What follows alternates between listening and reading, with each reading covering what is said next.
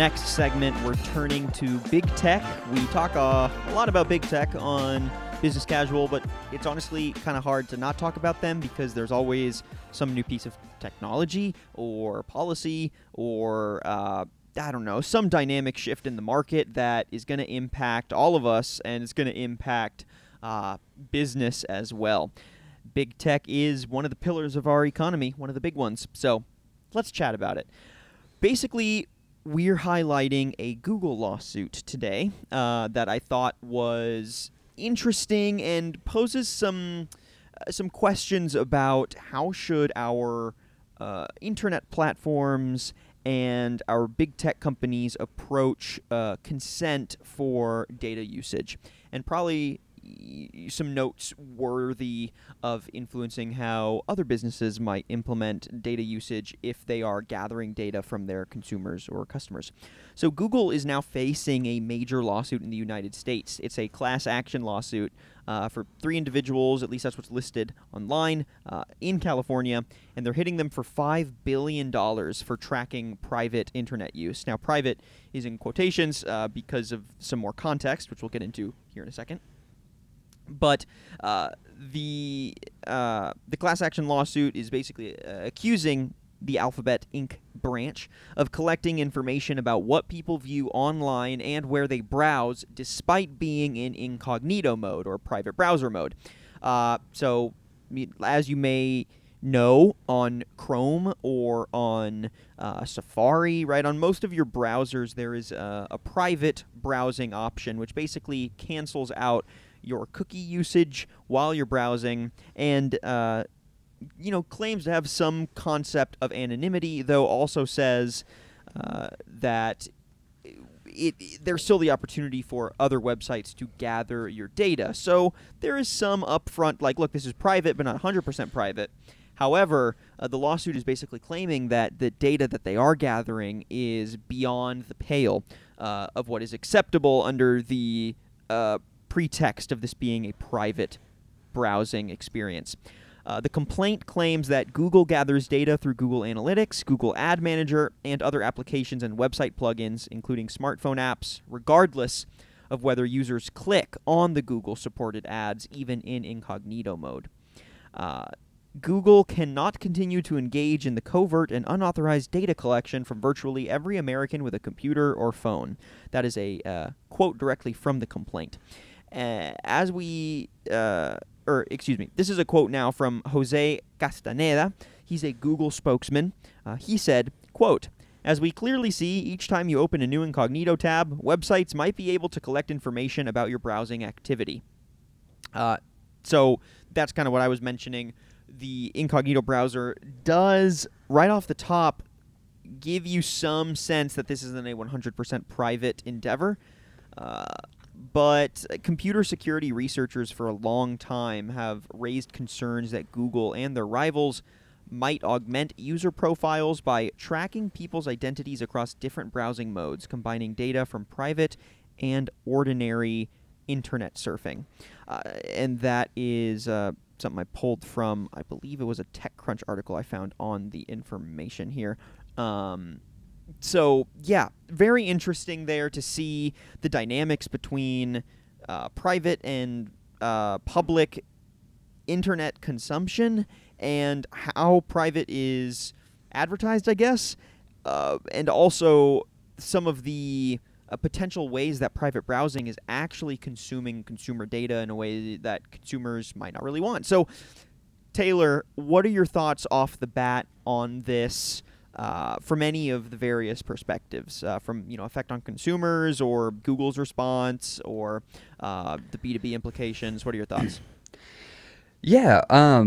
Well, I mean, I guess first to start, I'm sure that there is some sort of Google device that's even listening to our current conversation. That is true. Here right now, so I'll try to speak lightly. Yeah, right.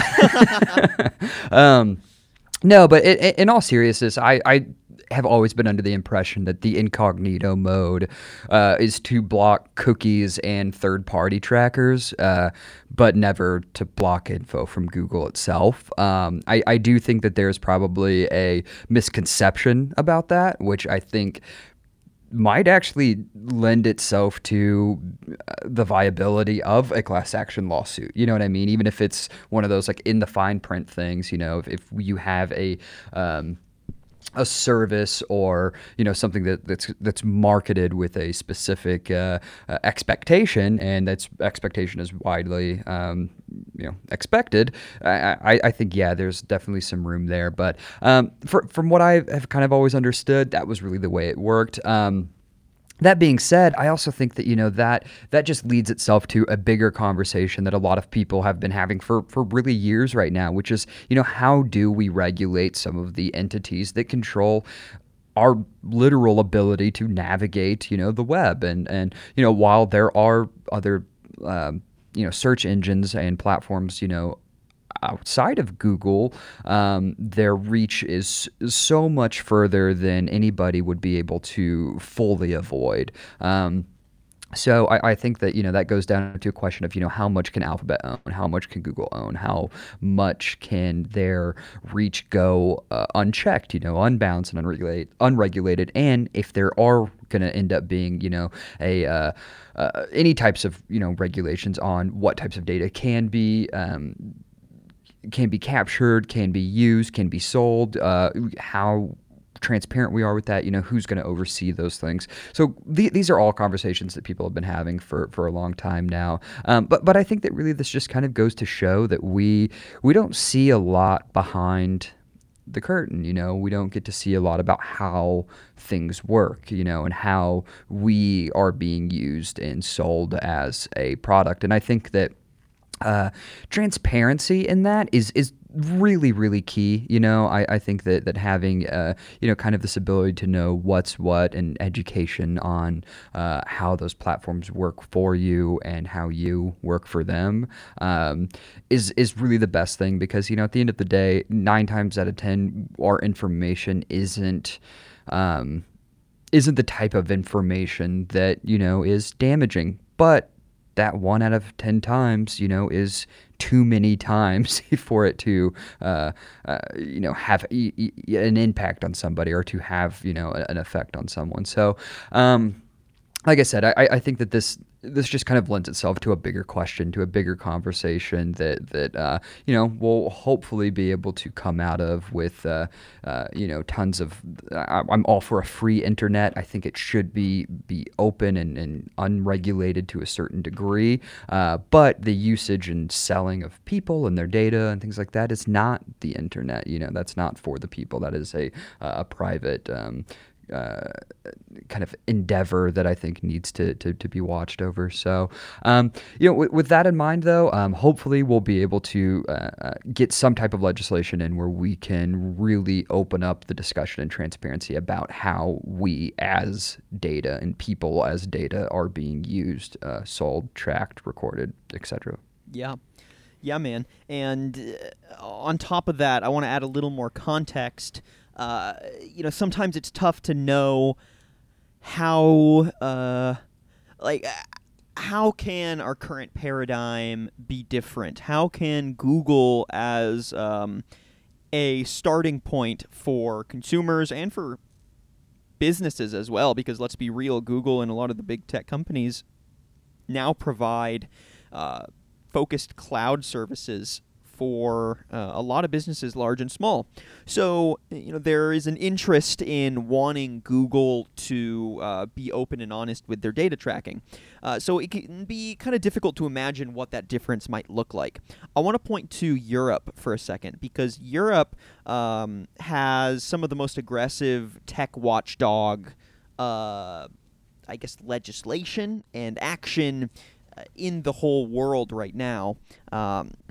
Is it incredibly effective all the time? No. The regulation is skirted around often, but there is much more focused, vocal pushback against some of these privacy issues that consumers and businesses might be demanding. So, for example, Europe has new regulations. They basically have a new data privacy law that came out about 1.5 years ago. It's known as the General Data Protection Regulation, GDPR, that took effect in May of 2018, I believe. But the January date is more specific for when Google was fined $57 million under the new General Data Protection Regulation in Europe. And basically what this does is the regulation has a clear definition that companies must explain how data is collected and used in a very open way. I'm reading this from a New York Times article. Quote, France's data protection regulator, known as CNIL, said Google did not go far enough to get consent from users before processing data. Instead, it said people are largely unaware of the data they are agreeing to share or how Google plans to use the information.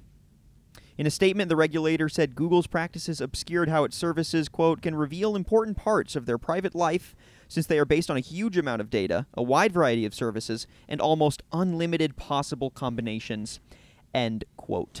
Another quote, the French Data Protection Authority announced Monday, this was January of 2019, that it had fined Google 50 million euros, or about 57 million, for not properly disclosing to users how data is collected across its services, including its search engine, Google Maps, and YouTube, to present personalized advertisements. So, when we hear that breakdown, it seems to want to set a precedent that our big tech companies, and really any company that offers a service in exchange for consumer data and then selling that consumer data and mining it basically, needs to be more upfront and more clear with some kind of opt-in, opt-out for the consumer. And Europe is setting that standard higher than we have here in the United States. Here in the U.S., it's still rather up in the air. And a lot of the onus falls on the consumer specifically to seek and search that out. But why should we expect consumers to know all this? I mean, a lot of our conveniences are, I think, taken for granted to some degree. Not a lot of people sit and question every single piece of data that gets pulled from their time on Google and who it gets sent off to. And imagine if that was clear when you created an account or when you got on Google for the, I don't know, every time you get on for the first time that day, it gives you a pop-up message. Hey, reminder, Google uses your data for XYZ and those companies use it for XYZ. Would you like to opt into that for, whatever reason? So you have a better experience or you have customized ads, and then you can say yes or no. That would be huge, but obviously, Google's revenue model is to basically monetize our free usage of the website. So any kind of opt-in, opt-out would put a huge strain on their business model and would force them to find new ways to capitalize on the free service of being a free browser, being the master switch to our access to the internet. So different countries are asking for different kinds of transparency. And even if Google isn't doing something that's technically illegal right now, meaning the lawsuit might not materialize, they might not have to pay out the $5 billion. Who knows where it will actually go? But I think there's something worth analyzing here, that there are different standards out there, and these standards are well received, and these standards put a focus on the people whose data is being mined. And that's not just consumers, that's businesses as well that partner with Google for a litany of different B2B services. So I think it's important to, both as a consumer and a business professional, hold our big tech accountable and be imaginative with what that kind of regulation or what that kind of ownership and control over our data usage might look like, and what that would do for our data and how we interact with these platforms. I think in the long run it would be incredibly beneficial. But at the end of the day, in the short term, if you want to avoid Google, you just have to avoid Google, basically. Meaning, don't use Google. Don't use Google Chrome. Don't get a Google Home. All of that stuff matters, and it is the most material way to just avoid, being tracked for private internet use. And I know that's not really an applicable solution for a lot of people. And and I think that's kind of the point, right? So that's where I'm at with that. Yeah, and just to wrap that up, I agree. I think that there's, like we both mentioned, if you have the transparency of, explaining just what you're doing and how it's being used and how it's being done, I think most users will come to realize that, 90% of, probably 99% of what they use the internet for is viable. That information or some of that data that could be taken from you is probably making your internet usage a better experience.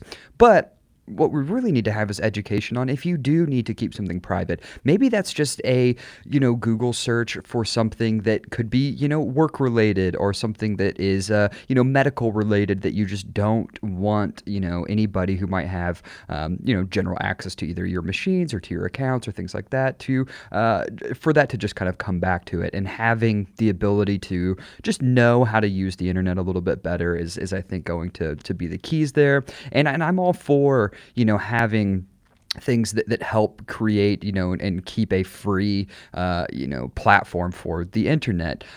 Granted, I don't think Google is one of those companies that might be hurting if they lost a source of revenue.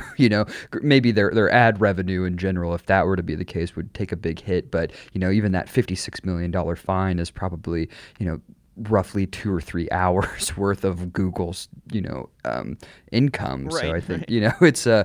they make massive amounts of money on this. And I think that the idea of using people to sell their actions and their behaviors back to them and to other companies and then ask them to pay for it through even services like, a YouTube, which is free and does have ads on it, lots and lots of ads on it.